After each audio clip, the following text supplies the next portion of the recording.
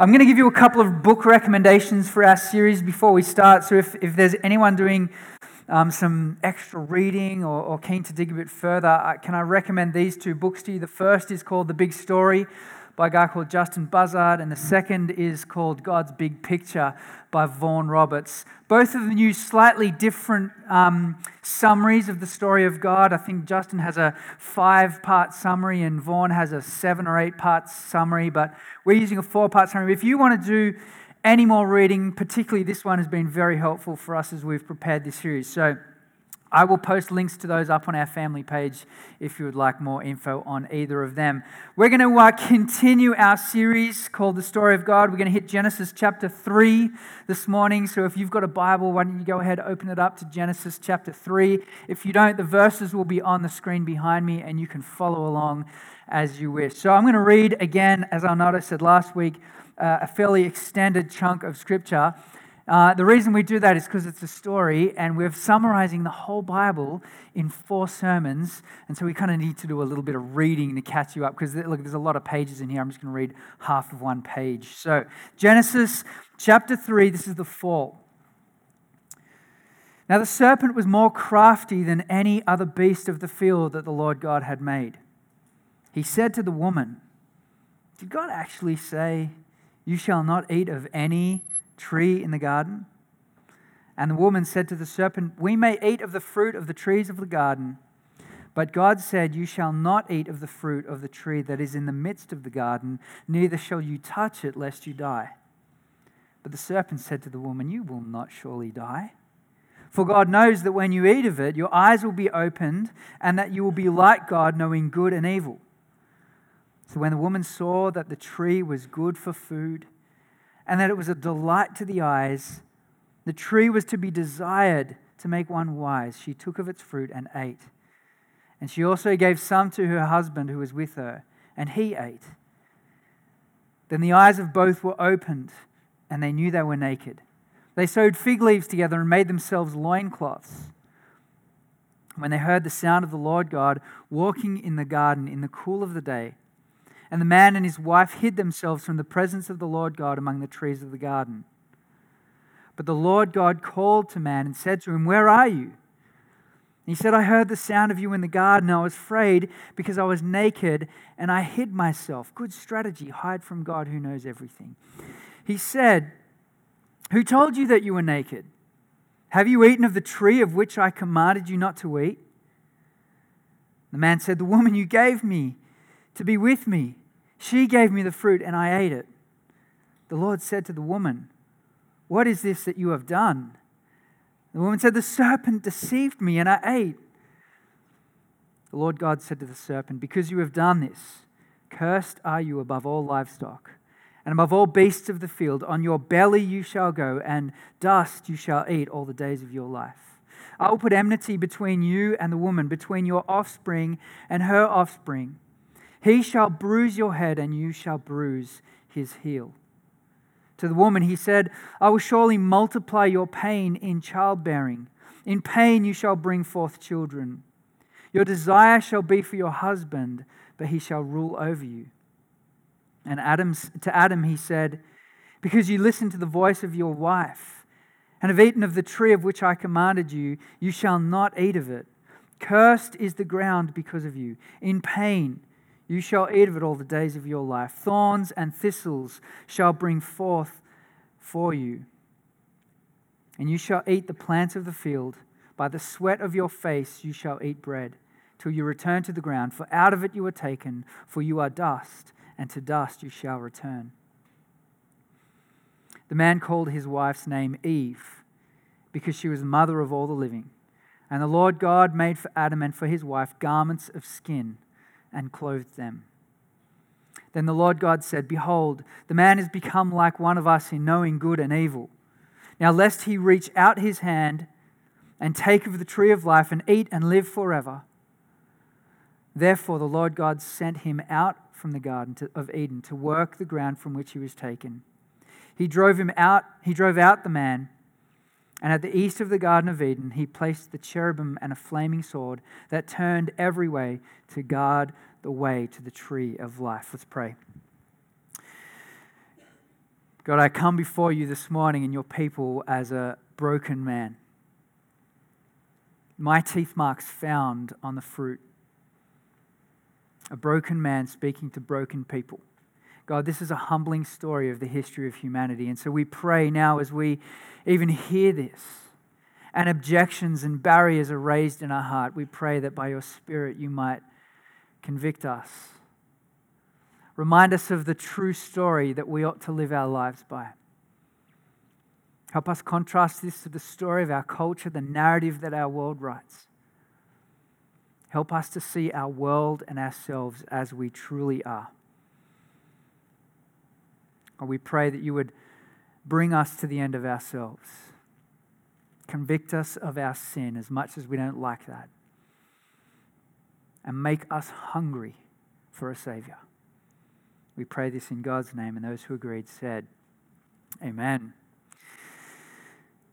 Just on Friday night, I was watching the cricket with Josh, and we were watching Australia thump Pakistan again. It's just too easy for us at the moment. But as the cricket ended, a movie came on afterwards, and we were chatting, and Josh was about to head out. I just caught the first 5 minutes of this movie. It's called Law-Abiding Citizen. And if you've ever seen it, the first 5 minutes of that movie are graphic and gripping. And as a father and a husband, just seeing this opening scene of this man whose wife and daughter are murdered and raped in front of him captured me. And Josh went home and I sat in front of the TV and I had to watch the end of the movie.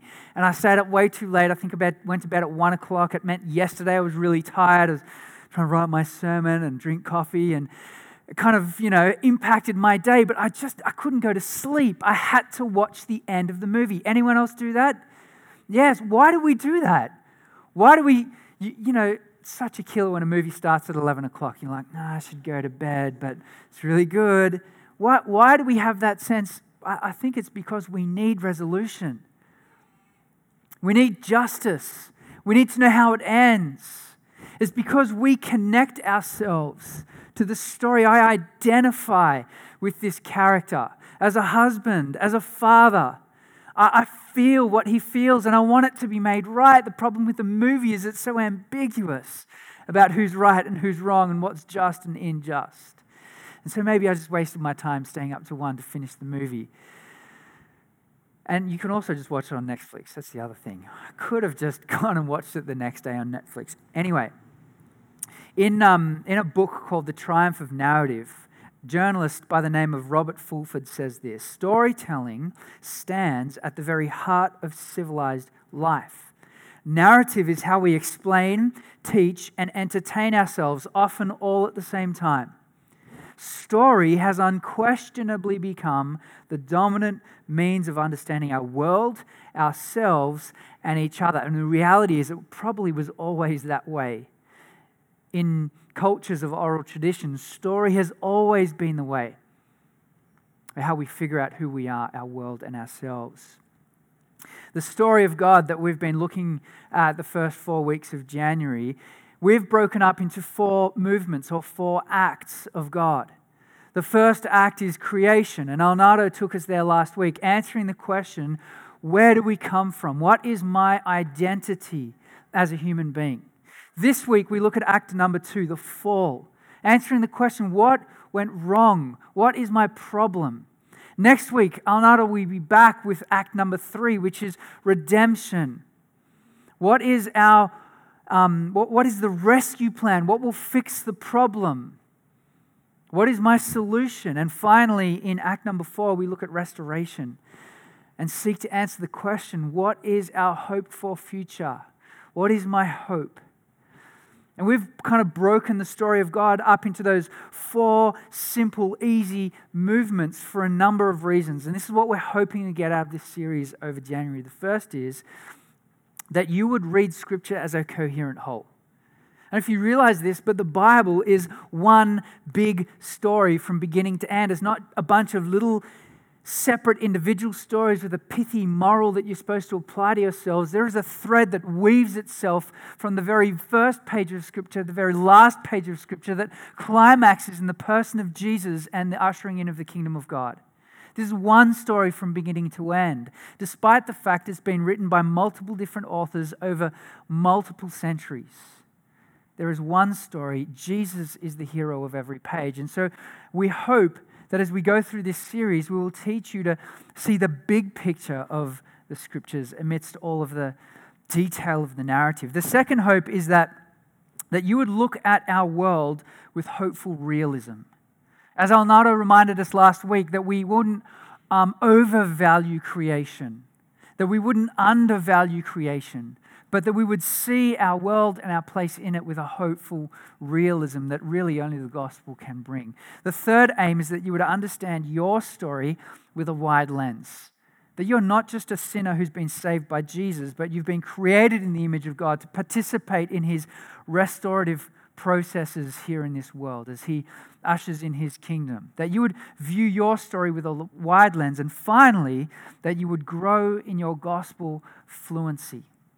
And what we mean by that is that you will grow in your ability to share God's story, to share your story through the lens of God's story, through this framework of creation, fall, restoration, and redemption and restoration, that you would make much of Jesus in that.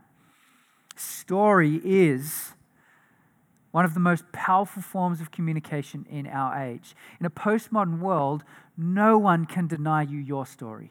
It's your story. It's valid. That's the best thing about being a Christian in a postmodern world. You can tell your story and people have to accept it. Jesus changed my life. That's my story. And so we need to be bold as God's people in sharing our story, sharing His story to a culture that loves story. If you want to do a bit more reading on this, we uploaded a document this week in our family Facebook page called Gospel Fluency. It will take you 6 minutes to read, and it's a very helpful framework in thinking about how to use this story to share your story. And we're going to actually have an example of someone doing that on the last week of this series in a couple of weeks' time. So look forward to that. Now, having said that, this is one big story. I realize there's somewhat of a hypocritical move to then break it up into 4 small sermons and break the story apart. Case in point, this week, we're just going to dwell and sit in the bad news of the fall. I realize that that's kind of clunky because a story doesn't just have one movement, one act. Today what we're really doing is pulling this one act out of the story, examining it, and then we're going to put it back in, and Alnado is going to dovetail the bad news with creation and redemption. So hang with me. Today is going to be slightly hard work. We're going to answer the question, what went wrong? What is my problem? How do we account for the existence of evil and suffering and pain in this world? You know, it doesn't really matter what your worldview is. This morning, maybe you're here and you consider yourself to be an atheist. You don't believe that there is God at all, that this world is just matter, that there was no purpose or design behind it. We're a result of random cosmic forces. Maybe you're an atheist here, an agnostic here this morning, and you're not really too sure about what you believe, about whether there is a God or not.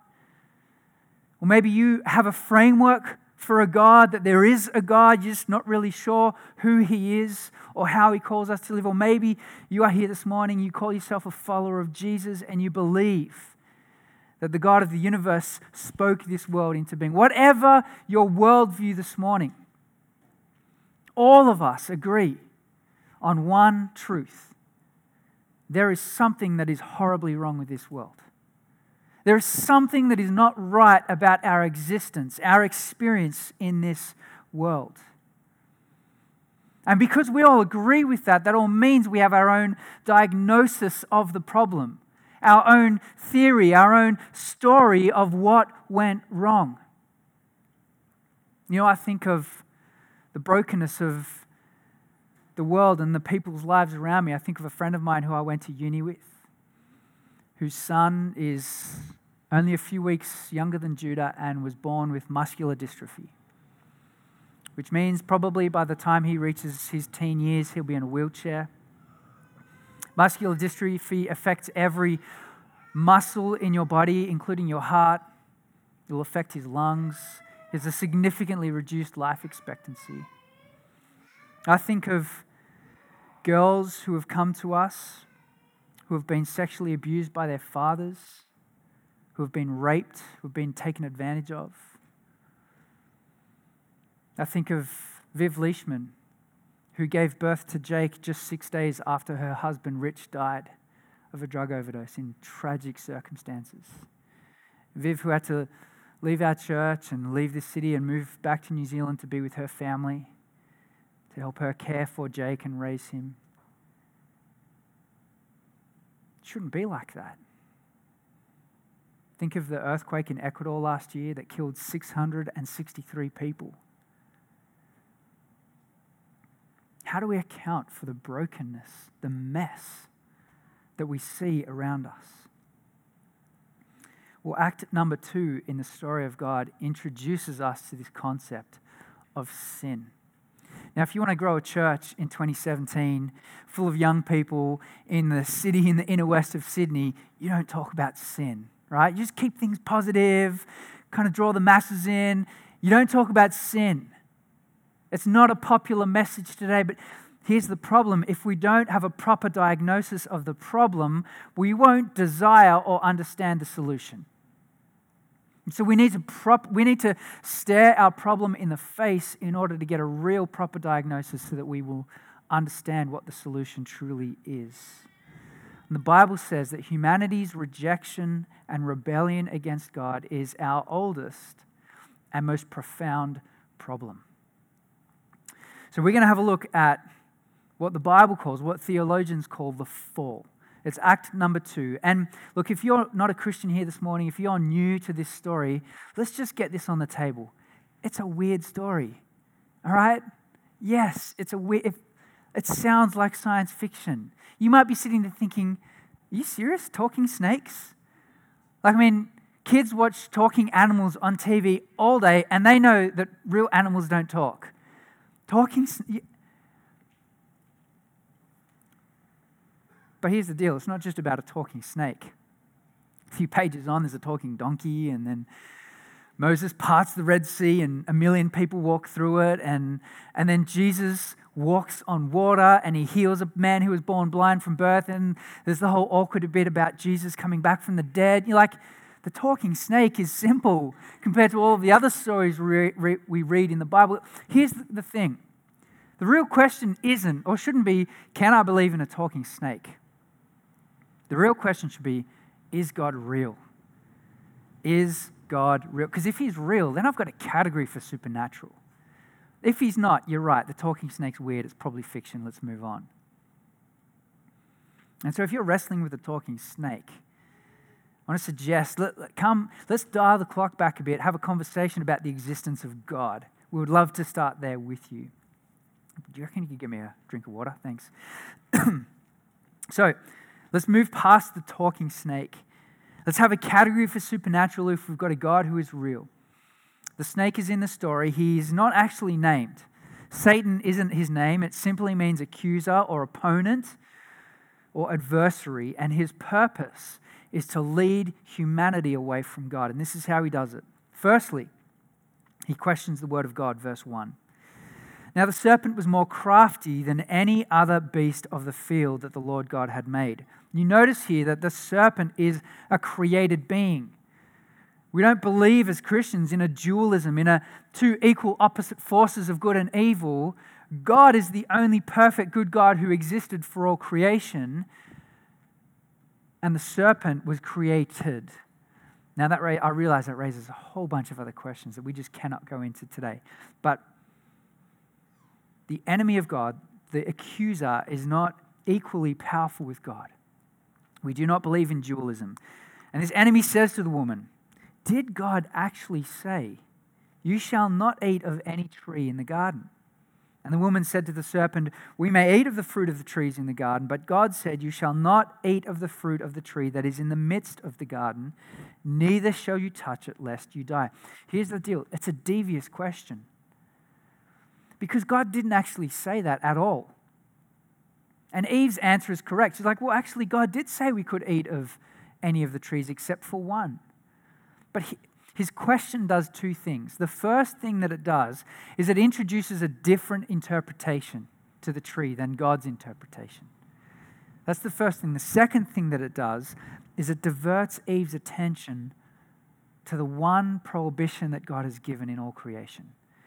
Adam and Eve exist in a world full of yeses, full of provision, full of blessing, and there is one prohibition. And the enemy seeks to divert Eve's attention to the one thing that God has said no to. I haven't preached in a while, and my voice hurts. I need to get back in the game. So that's the first thing. He questions the word of God. The second thing is that he contradicts the word of God. Have a look at verse 4.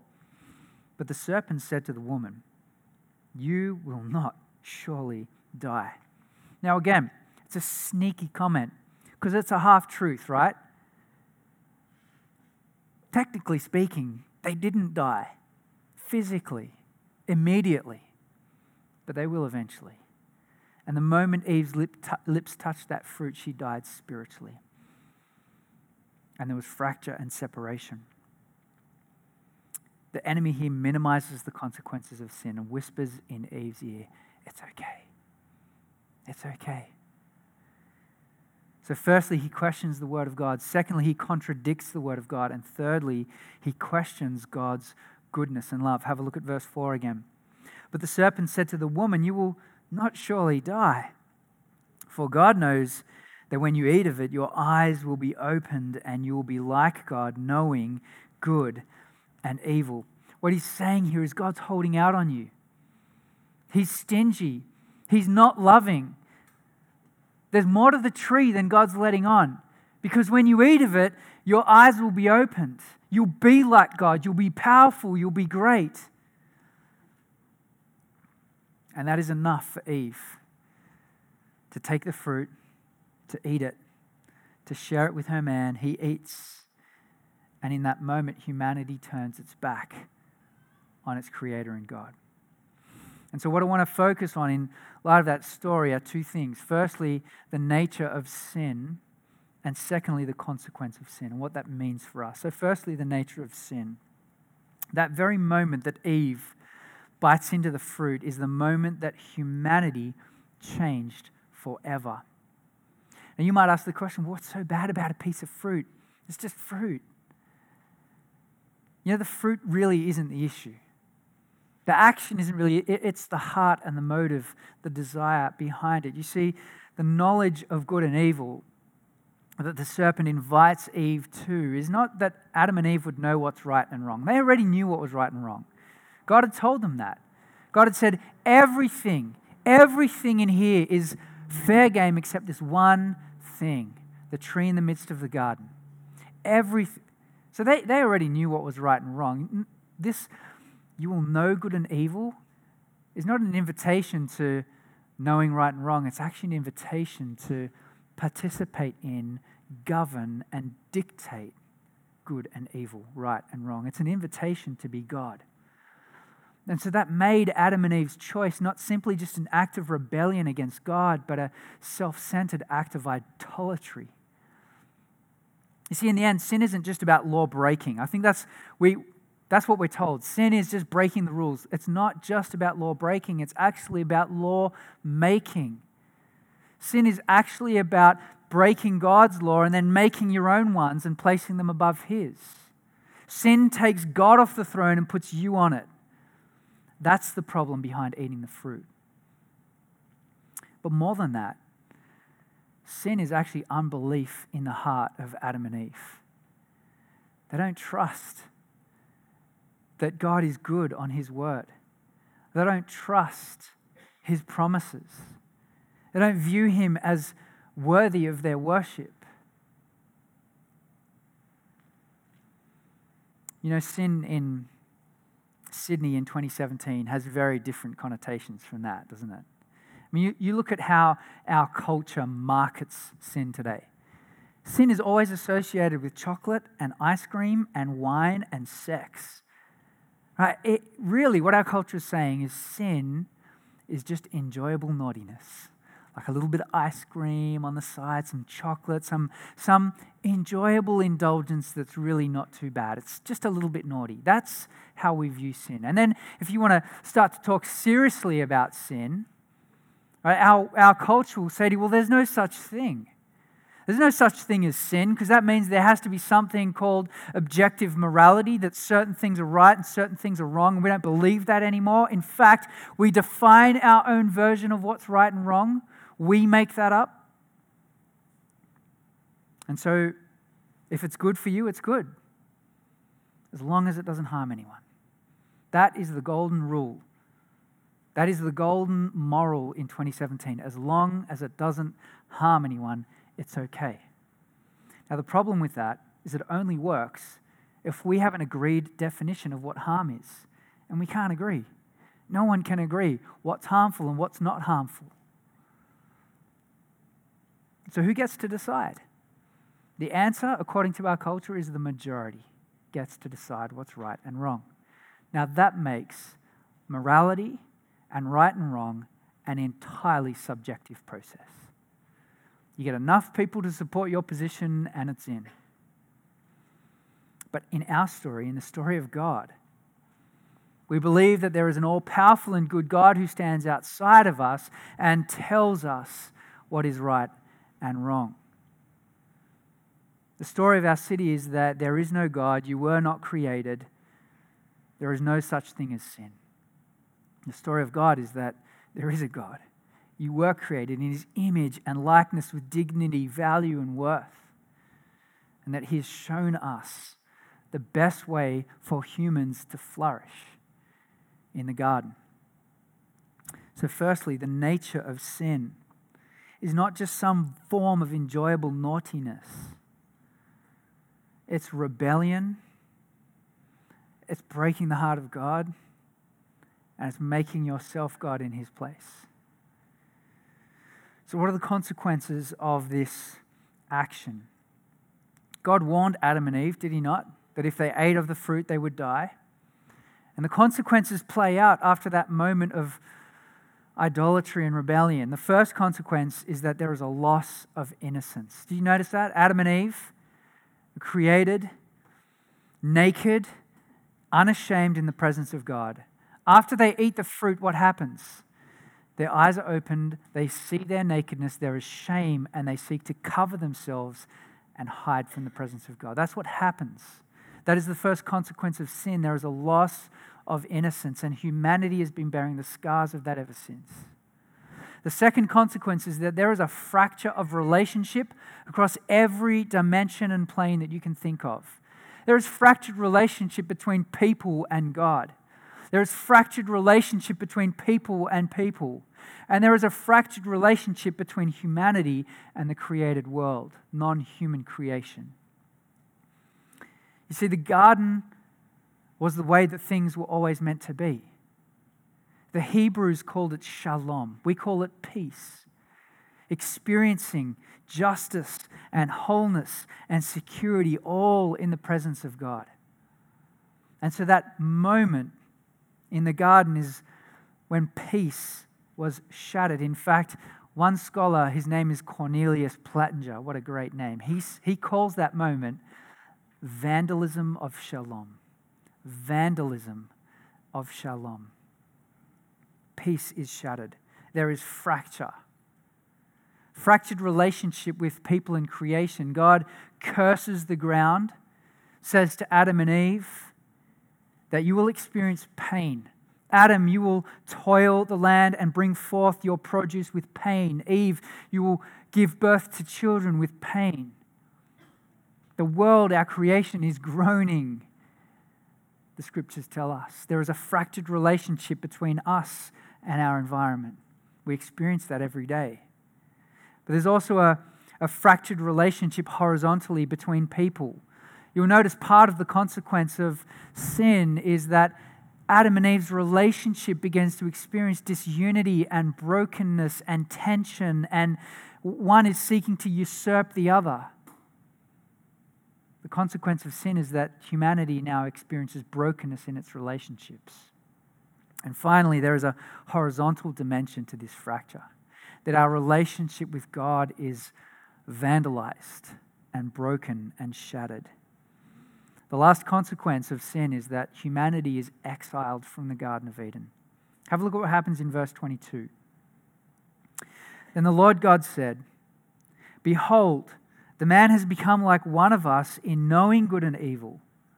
Now lest he reach out his hand and take also of the tree of life and eat and live forever." Therefore the Lord God sent him out from the Garden of Eden to work the ground from which he was taken. He drove out the man, and at the east of the Garden of Eden he placed the cherubim and a flaming sword that turned every way to guard the way to the tree of life. See, Adam and Eve were created eternal beings to live in the presence of God forever, and death is a consequence of their rejection and rebellion of God. Death is a consequence. God exiles Adam and Eve from the garden in order to prevent them from gaining access to the tree of life. His provision, his life-sustaining provision, has been cut off as judgment. But there's also a tiny little glimpse of grace in there. Because in that moment, what God is declaring is that he will not let humanity continue to live forever in a state of brokenness. And it makes us hungry for God's solution. In fact, there's a little promise in there that God will send one, a seed, a descendant of Eve, and she will crush the serpent's head, but he will bruise his heel. Even in the midst of this account of brokenness and rejection of God, there is grace. Tiny little glimpses and kernels of grace that spring up. Sin is ugly in nature and devastating in its consequences. And really, from Genesis chapter 3 to Revelation 22, is that where it ends? 21, 22? The story of the rest of the Bible is about how humanity gets back into the garden, how we get back into the presence of God. And so Brad and Alnado are going to come and finish the story for us in our last two movements in a few weeks. But before we do that, what are the implications of this? What does this mean for us as we interpret ourselves, our life, and the world around us? It means that we view our world as paradise lost. We view our world as paradise lost. As good as this world is, lying on Coogee Beach last week during summer sessions with half of Sydney there, it seemed like, enjoying the warm sand and the Australian sun and the beautiful beach, as good as this creation gets, it's still not perfect. This is paradise lost. Why is it that we desire for a perfect world? Why is it that we want a world that is just and fair and good and right and perfect? The reason is that we were created to experience that. That's why. God made us to experience a world like that, and there is a universal human desire for a world like that that demonstrates that that's true. C.S. Lewis says, if I find in myself a desire that nothing in this world can satisfy, the only logical conclusion is that I was created for another world.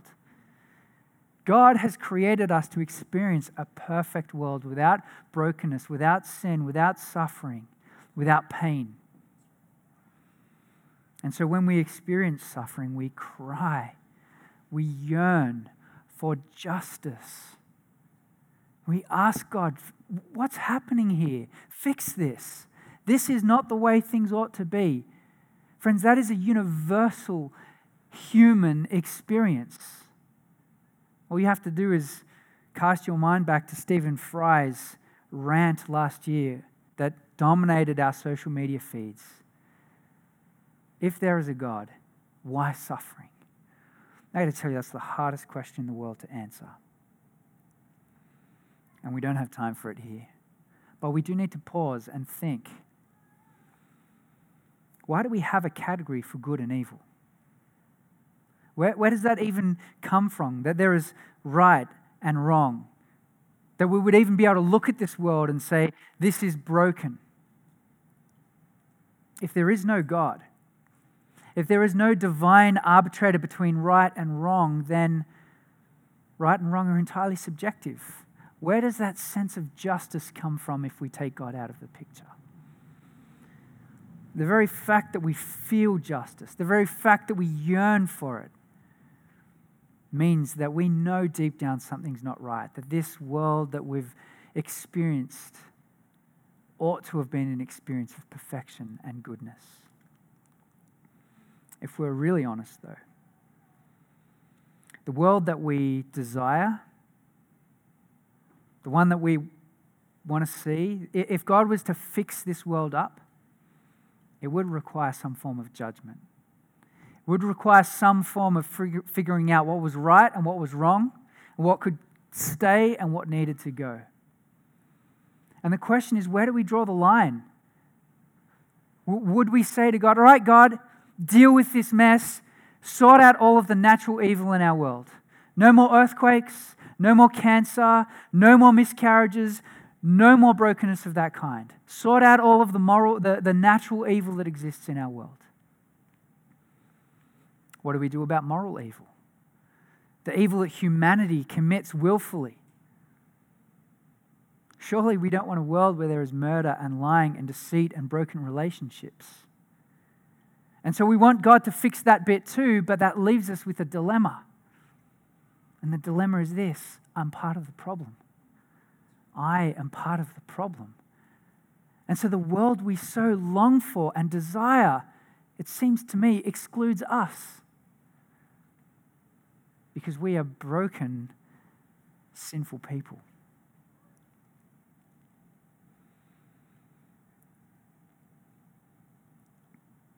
In 1908, the London Times newspaper sent a question to a bunch of journalists and writers and thinkers. The question was this: what is wrong with the world? Their hope was to get a whole bunch of different opinions and thoughts and write this big feature article about it, kind of make it saucy and disagreement. And a number of people responded to their question. And one of those people was a man by the name of G.K. Chesterton, brilliant Christian theologian. And he replied back to the question, what is wrong with the world, with two words: I am. I am. You see, the problem is not entirely out there. Part of it's also in here, in me. We're all sinners by nature and by choice. And this perfect world that we desire somehow excludes us. I don't know if you saw the Noah movie, the recent one with Russell Crowe in it. This angsty tension that Russell Crowe's character Noah has is that he believes that his mission from God is to destroy humanity. Because human has done such a good job of messing up this world that only non-human life is perfect and good. And so his mission from God that he wrestles with is humanity must end with him. He wrestles with this tension of whether or not to take the life of his grandchild if they will continue to bear children and continue to cause humanity to be fruitful and increase. Now, I kind of enjoyed the movie, but the truth is that everything is broken. It's not just us. It's not just the human part of creation that's broken. All of our existence, all of our world is broken. It is paradise lost. And what that means is that if this is a good world that has gone bad because of human choices, decisions, and actions, then God is not to blame. As much as we feel the injustice of a God who is sovereign, all-powerful, and in control, that would somehow turn a blind eye to all the pain in our world, that we would like to shake our fist at him, God is not to blame. Evil does not originate from the heart of God. He is a good God who has made this world perfect, and we experience paradise lost. You see, God's original intent was that we would be agents of his rule and his kingdom. He gives what's called the creational mandate, this instruction that Adam and Eve would till the earth and cultivate it, that they would make the rest of the world like the Garden of Eden. That they would fill the earth, subdue it, make it good for human flourishing. But because of the fall, we encounter destruction, environmental brokenness, and fracture across every possible plane. But you know, the 21st century narrative that we hear, that we're told today, is that people are intrinsically good. We just occasionally make bad choices, bad decisions, and do dumb things. That's the narrative of our culture. The real problems with the world are out there. They're kind of systemic. They're with politics and education and society and organized religion. They're the real problems with the world. But humanity, we're fundamentally good. We just sometimes make poor choices. I don't know if that sits well with you, because I know that I'm not fundamentally good. I know that I'm a sinner, that I'm selfish, that I'm lazy, that I sometimes think horrible things about people. You see, our sin is not something that we do contrary to our nature. It is who we are. The story of God seems to me to make better sense of our experience in our world than any other story. Something is intrinsically wrong with this world and with me, even if we don't recognize it. In 2008, there was a TV show that aired called Moment of Truth. And a participant on that show was a lady by the name of Lauren Cleary. She was interviewed prior to going on to live television, and they asked her a bunch of questions while she was hooked up to a polygraph. And the polygraph determined whether her answers to those questions were true or whether she was lying. In front of her husband, her family and friends, the quiz show host asked her a bunch of uncomfortable and awkward questions about things that she had stolen, about lies that she had told. It gets to a point in the game where the game show host invites another person to come and ask a question, and it just so happens to be her ex-boyfriend. Now, the question he asks is, who would you actually prefer to have been married to, me or your current husband? And the guy's sister, the husband's sister who's sitting on the couch, she vetoes the question. She hits a button. She says, we don't want to hear the answer to that question. Veto the question? All right, let's move on to the next one. Have you ever been unfaithful, been in a sexual relationship with someone else while you've been married to your husband?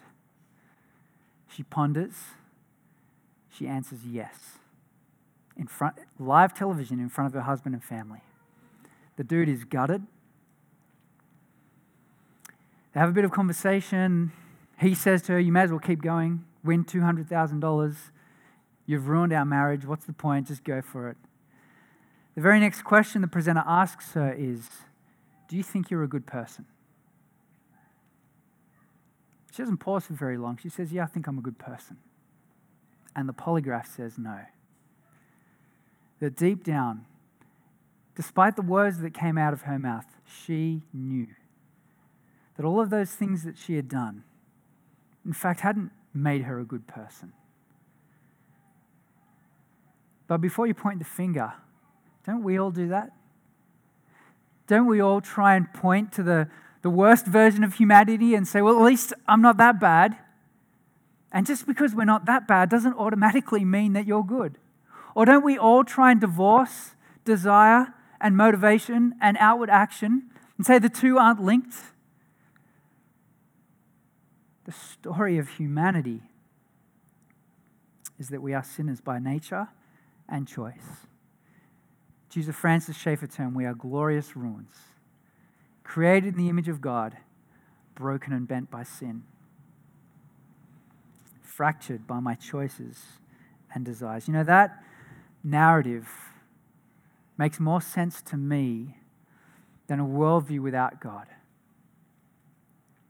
There is a contradiction I find in atheism that says that we are nothing but matter, we are immoral beings, that we are not designed, therefore there is no good or evil, and yet there is a yearning, a longing for morality, for justice, for love.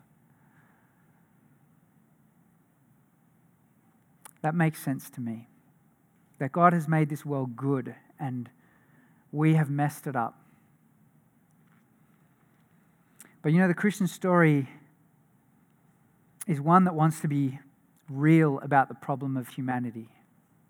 There's no freedom in burying our heads in the sand and ignoring the problem. We are free to admit that we're a mess. Humanity's never been good at that, admitting our mistakes. I mean, even in the narrative, you saw Adam says to God, well, the woman that you put here with me, she gave me the fruit. And then Eve's like, well, the serpent that tricked me, he made me do it. We're so good at shifting blame and pointing the finger. We've been doing it since the dawn of time.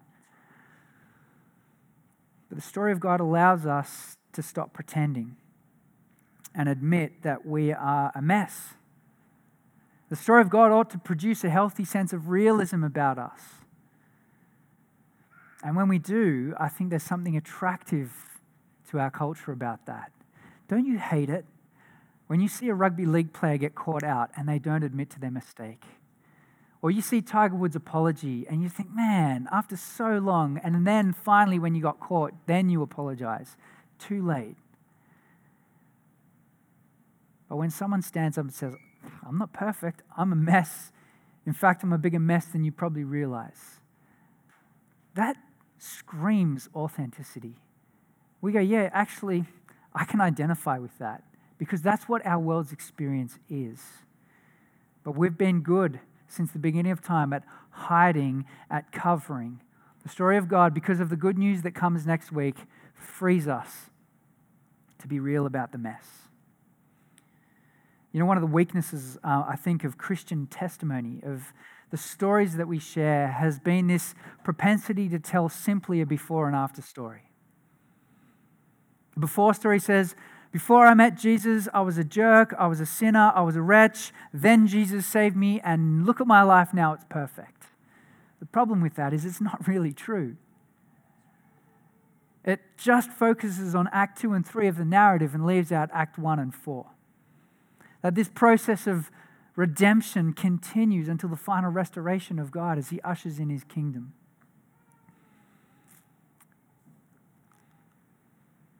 We include the whole story.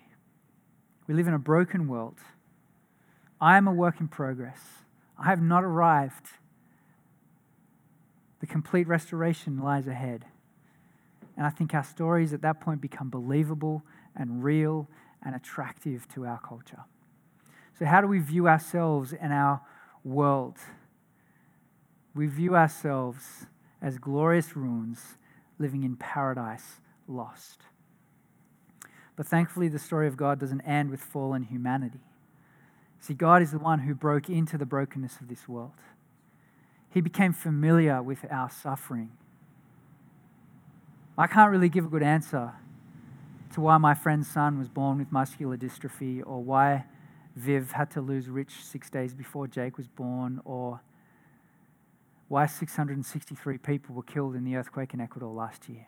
I don't have a good answer for that. But what I do know is we worship a God who is familiar with suffering. A God, in fact, who knows what it's like to lose a child, to lose a son, because He sent Jesus to be a sacrifice, to pay for the sin that we'd committed. And that is what we'll look at next week. So please come back. If you feel your heart is convicted, if you feel personally that you have turned your back on God, rejected Him, and are bearing the consequences of that rejection, then the good news is going to be unpacked next week. But here it is. Jesus has paid for your sin. That's the good news of the gospel. That's what we're on about here at Anchor. So come back for part 3 of the story of God next week. But for now, we're going to celebrate a reminder of that. The Lord's Supper is a continual reminder that you're a broken person who needs saving and rescuing, that Jesus shed His blood, His body was broken on your behalf so that you could be set free. This reminder in this moment is a meal for you, for those of you who love Jesus. Come forward, do business with God, eat, dip the bread in the grape juice, eat it, and remember, Christ has covered my brokenness. Christ has taken away my shame. His blood has washed me clean. I am made whole. We're going to pray. For those of you who need prayer, maybe this morning there is a prick of conviction that you need to deal with. Our prayer team are up at the back. They're going to be wearing orange name tags, and they would love to pray for you. Maybe you want to give your life to Jesus today. You've heard enough. You know you need saving. Maybe there's a conviction of sin in your life this morning that you know you need to walk away from, that you have not told anyone, that today you want to confess and experience the freedom that Christ brings. Go to our prayer team. They would love to pray for you. And as the band comes up now, we're going to respond finally in worship. We're going to sing to this God who has rescued us, this God who has created us, his image bearers. And we're going to enjoy him because that's what we were created for. So church, I invite you to stand now as we transition and worship Jesus together. So please stand, let me pray.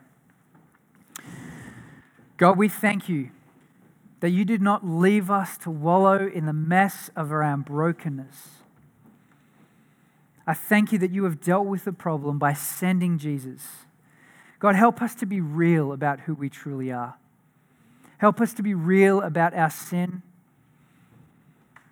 Today, God, I pray for any person in this room who is experiencing a quota of conviction and shame and guilt, that they would not do what Adam and Eve and humanity has been doing for all of time, hiding from you. We thank you that Jesus covers our sin. It means we can come into the light. Today, God, please bring redemption in our lives, in our church, in our city. We ask this in Jesus' powerful name, and those who agreed said, amen.